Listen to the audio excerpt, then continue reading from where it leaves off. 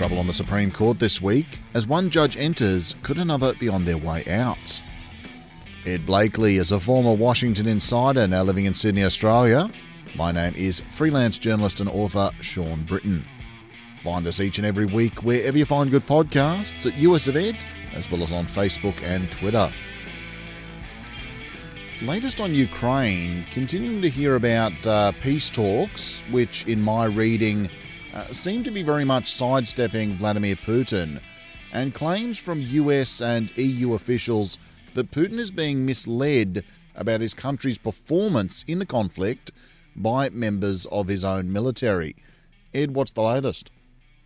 Well, you want to walk into the head of the country and tell him you're losing and you've got bad generals and I'm at fault. That sounds like firing squad time for me.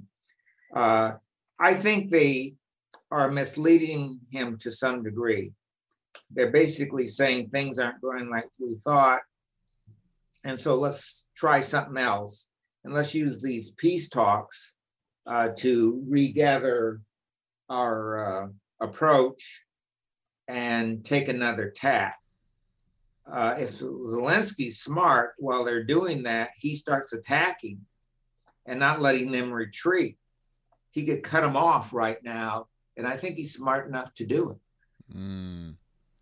Yeah, I mean, it's not terribly surprising. Nobody wanted to give Stalin bad news either, and he often ended up with a bit of a twisted idea of what was going on. And, it reminds me of the old Hitler moving divisions that had already been wiped out around the map so he could make his battle plans. That's right. It does to me, I think, though, limit how Putin can spin this into a victory. I mean, we've been saying if Putin needs to get out, he needs to find an off-ramp that makes it look he's been victorious, at least in some part of his agenda. But whether it's peace or conflict, it's hard to see Putin spinning this one. Yeah, I think what he has to do at this point is figure out how he's not thrown out and how he declares a victory of some kind. Because it's obvious he's not a military tactician. He's probably seen those Hitler movies. So what's his way out? Remember, the real problem is in about a month, Russians won't have enough food. They depend on the Ukraine for grain and all that area in Belarus and so on. And if that's being bombed out and people are not preparing grain, they're in deep, deep trouble. When I was in Russia, bread, of course, was a big staple, but meat was already in short supply, and this is 3 years ago. So I think without importing foodstuffs, this system comes crumbling down very quickly. That's the danger of globalization, but right now it's working to our benefit. Biden has also walked back comments he made about Putin having to go, saying he was speaking from a place of moral outrage, not in regards to official policy, which is all well and good, Joe, but when you're the leader of the free world, people do tend to read a bit more into comments like that. Does Biden have loose lips, Ed? Yeah, of course he does. But they're tighter than Trump's. And he meant what he said. There's no doubt he meant what he said. So let's say for that, he got all the non-intellectuals in the United States, which is quite a few, and lost a few of the intellectuals. But, when you say the truth out loud, that is the problem. I think that problem is going on in a country nearby. Maybe you can threaten to shirt front him like a former leader we had here. Or a former leader that accuses the opposition of bullying people while he's bullying everybody from the pulpit. Top of mind at the moment because we had budget night here in Australia this week, one of myself and my partner's favourite nights of the year. Inflation. What's the latest on inflation, Ed? Because, people obviously pointing the finger at the White House. Yeah. what administration takes credit for inflation when it's high or even when it's low. It's very difficult to deal with inflation numbers, again, because of the global economy. And this inflation was going to come. It's hitting us a little bit harder. But remember, we had this pandemic that shortened up supply lines. We also had an overheated economy for about 10 years. Low inflation, low unemployment, that bubble had to burst. So now we have a bunch of bubbles bursting.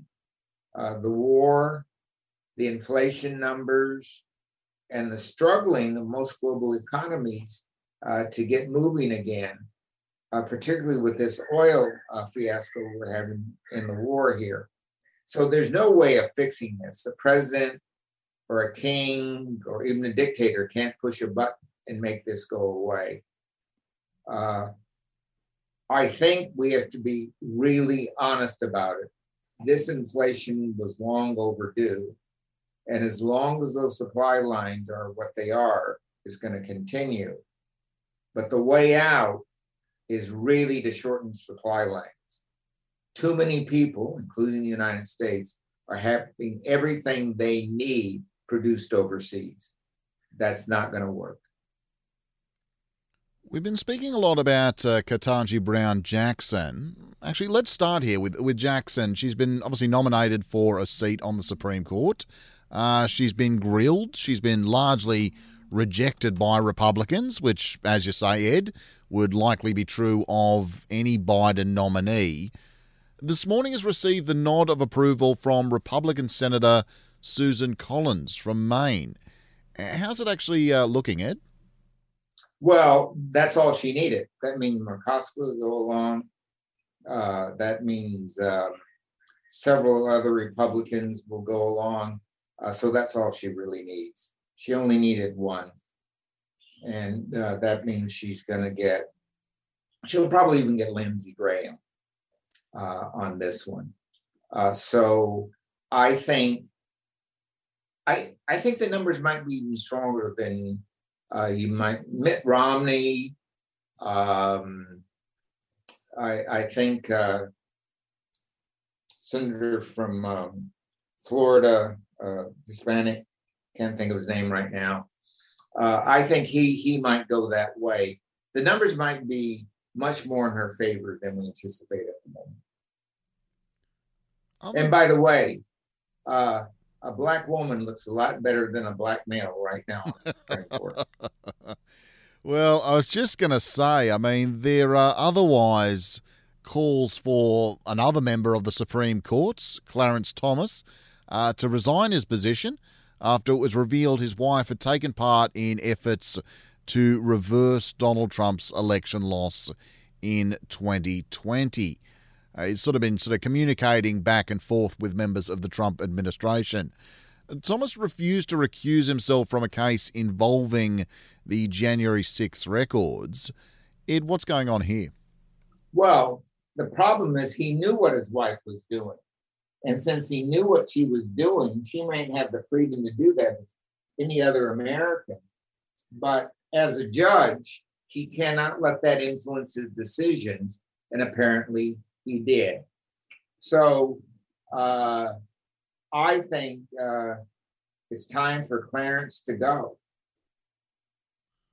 Obviously, Democrats would be salivating at the thought of gaining another seat on the court so soon. But what's the likelihood that Thomas will fall on his sword? You have to force him out.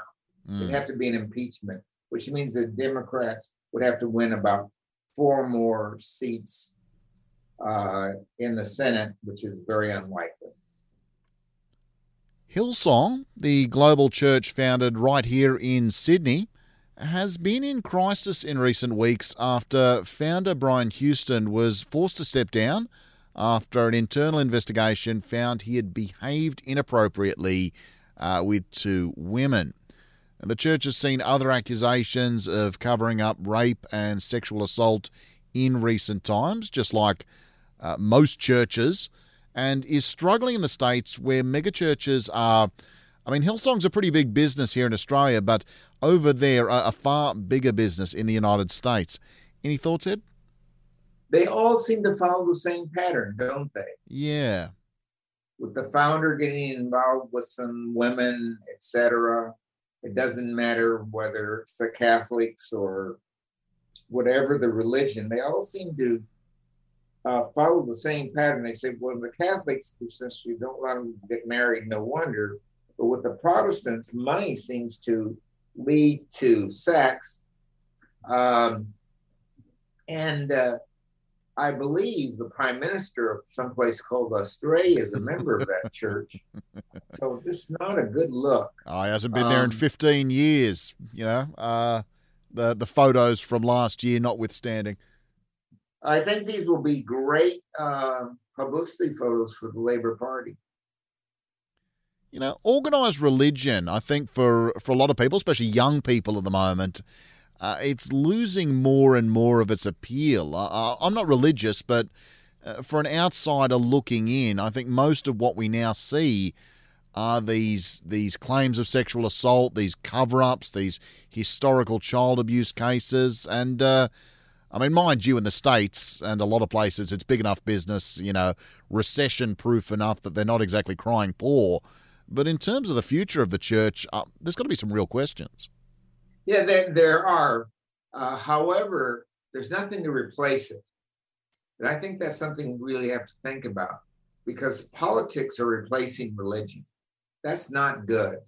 I'd rather people who are deeply religious and have their religious beliefs and they practice them on Saturday, Sunday, or whatever, but didn't transfer their politics or mix their politics into religions.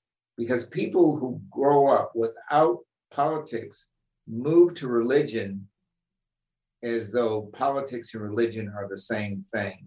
And that's very, very dangerous. Politics is secular. That means there's no belief structure here. It's only honesty. Messages are not supposed to be entirely structured around beliefs. But if you don't have anything to base your belief on, then you'll move to some of these fringe political movements, which I think are very, very dangerous. So some sort of ethically based social order needs to emerge that young people can join. China and the Solomon Islands looking to tighten security ties between the two nations. There's a draft agreement appearing to provide a framework for Chinese troops and assets to be deployed to the Solomon Islands, which really, it's probably nice that they're asking first. Ed, there's so much more I could say about this. Really, we will have to do a special because China's been making inroads in so many different places in so many different ways. What are the implications on this deal? Well, this deal is one that is very difficult for us, both the United States and Australia, because the Chinese are able to operate pretty freely while we're engaged in the NATO stuff. And we have not been paying nearly enough attention to those islands, island nations. The other part of this is, since the island nations have some degree of internal political instability, which has not been cured, the Chinese moving in with their money, their influence, their way of dealing with people is very dangerous, because they can start installing dictators there, much like Putin wants to do in Russia, who are not our friends. As I say, with a lot of these inroads in the Pacific Islands and in Africa, in the Middle East, and South America. Yeah, and South America, they've been financial. They've been very clever about sort of offering a little bit of money for this project, a little bit of money for that project kind of thing. This one with the Solomon Islands and taking the steps of making a military agreement, do you think we will see more of those being negotiated with some of those nations. Yeah, definitely. Definitely. That's leverage for those nations. Yeah. They haven't had any leverage against us until now, and that's definite leverage. The problem is, if you eat that candy, it's poison. A little agreement with them is bad news for the rest of your life. Latest on the January 6th investigation, US District Judge David Okada had to say this week Trump, more likely than not, committed federal crimes in trying to obstruct the congressional count of Electoral College votes, which for most of us is duh, but continues to place pressure on the Justice Department to do something about these allegations. There's also a 7.5-hour gap in White House phone records from the day of January 6, where most of the main action of the assault was going on. The mind continues to boggle that an attempted coup took place on American soil, directed from the White House on down, and yet everything seems to be unfolding so slowly, it's like no one really cares. Well, what this committee needs to do is wrap it up and send a report that Garland can use. He's in the embarrassing position that if he lays a charge and then some evidence comes later that undermines it, he looks foolish. So close down this committee and its work. Say, we've got all we need. Here's our report. We're forwarding to the Justice Department. And Ed, before I go, I don't really want to talk about this, but it is every bloody headline this week.